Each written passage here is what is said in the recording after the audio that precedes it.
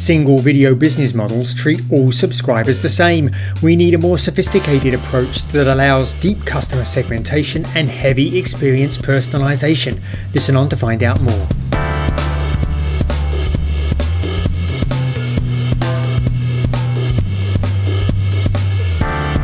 This is nScreenNoise. My name is Colin Dixon, founder and chief analyst at nScreen Media, and today is September 29th, 2022. This week I'm going to bring you an interview with Bill Scott, who is co-founder and COO of Easel TV.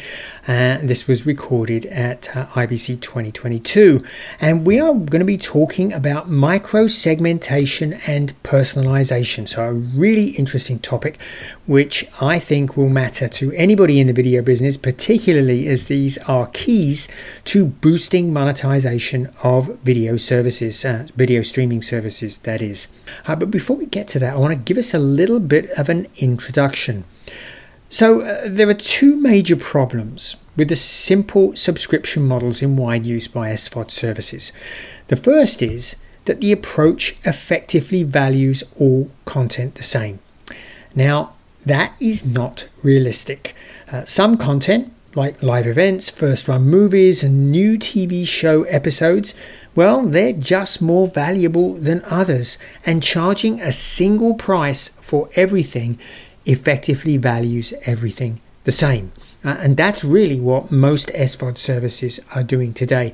Even those services that have tiers of service, for example, Netflix, its tiers of service differentiate quality, not the content itself.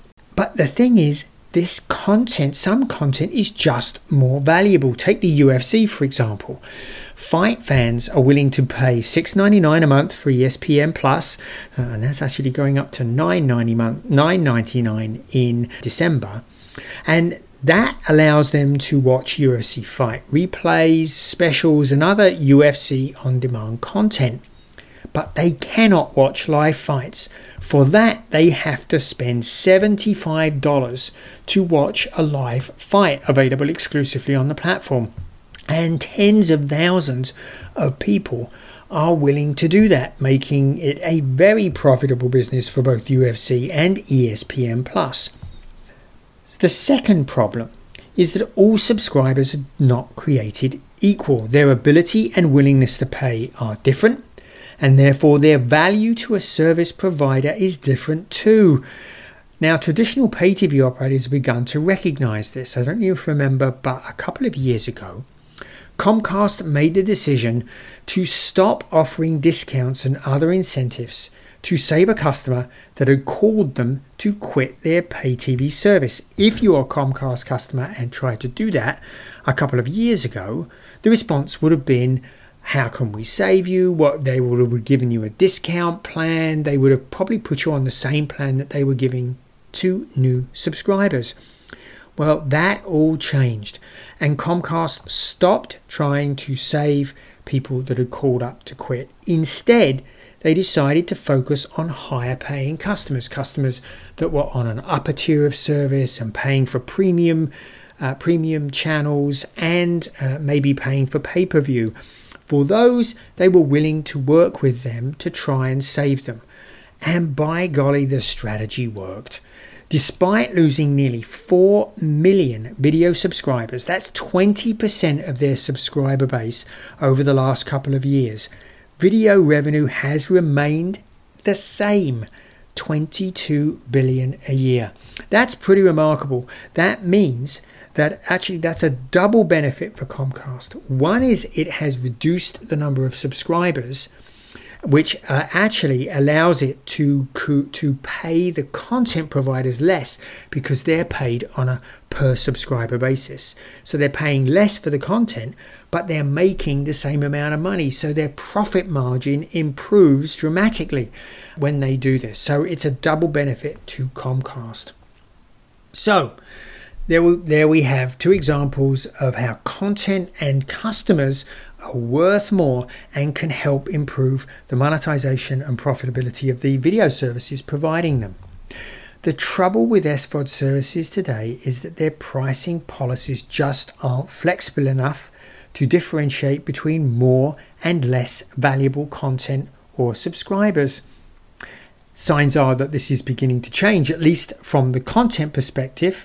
Of course, Netflix reverse course on ads is one example, but there are others. CuriosityStream is now creating fast linear channels, which are available through LG channels for free. Chicken Soup for the Soul Entertainment has created a name brand fast channel, which it has released on many fast platforms, and it's done this before it released its owned and operated app. And this is a very smart move. They get the name Chicken Soup for the Soul out there to establish that in customers' minds. So this should help build the funnel for the owned and operated app when it does finally launch. So that's great. That's great progress on the content side of things. But progress on the ability to micro-segment subscribers through an O&O app and customize the experience based on that segmentation has been way slower. And in fact, many platforms just really can't do a good job of this.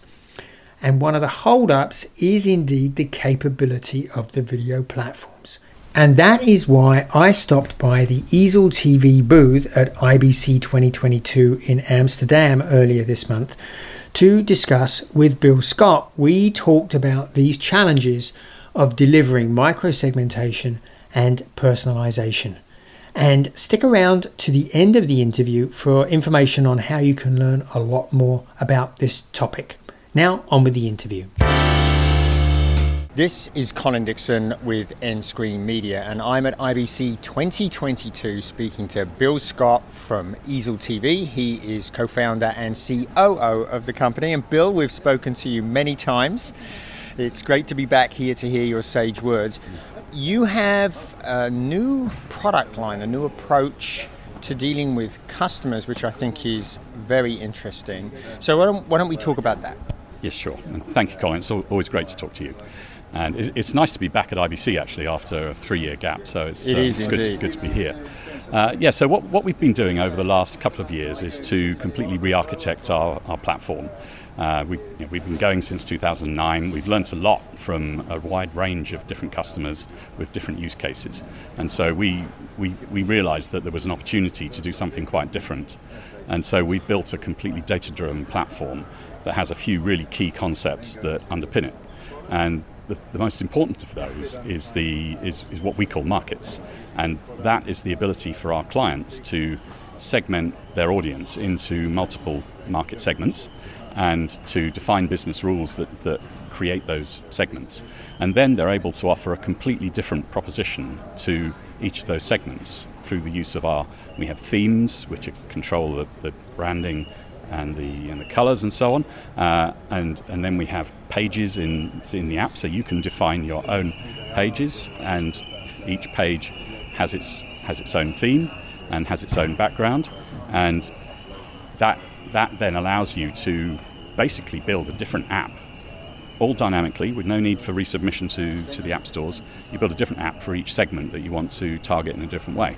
Some of the ways that you can use that are to identify people who are at risk of churning, perhaps, and in that case you've got perhaps a rule that says people watch more than 50 minutes of content in month 1, but less than 25 minutes of content in month 2. They're maybe at a risk of churning, and so you offer them something special, a special offer, some inducement, perhaps an outbound campaign that is trying to get them back into using the service. So that's just one example of how we can use the markets. Of course, there's the more traditional examples, if I can call them that are based on geography, perhaps, or gender, some demographic information. But we want to get much more sophisticated than that. And now that we've built this base sort of platform, we're able to rapidly add new rules as we think of them, or as our clients think of them. Yeah. And that was one of the key things about it. And then combining that with very flexible metadata, allowing our clients to define their own categorization, their own categories within that. So being able to use that in many, many different ways. It's ways of making content discovery relevant to that each market segment. We've got a very interesting way of dealing with contributors, as we call them. So this is maybe actors, directors. But of course, that actors and directors, that works for some use cases, but not for all. And we've got a wide range of clients that are doing very different things, whether it's football teams or chefs and cooking schools and things like that. We needed to be able to dynamically define how our clients' content is going to be presented to the consumer. And it seems very, very timely, right? One of the problems that we've had in the industry is we seem to be one-dimensional, right? We've had this obsession with single-payer SVOD systems. That seems to be changing now, at least from the point of view of ads. But it's very important to be able to differentiate between our customer bases, and so this seems perfectly timed to allow operators and providers now to really sharply differentiate between them, right? Yes, absolutely. And obviously you may want to market different sets of content to different people, but you also want to perhaps, as you said, price it differently. Perhaps one segment of your audience is more in tune with an annual subscription, another one is more in tune with a monthly one, but you can offer both to everybody, of course. But maybe you want to experiment with different things.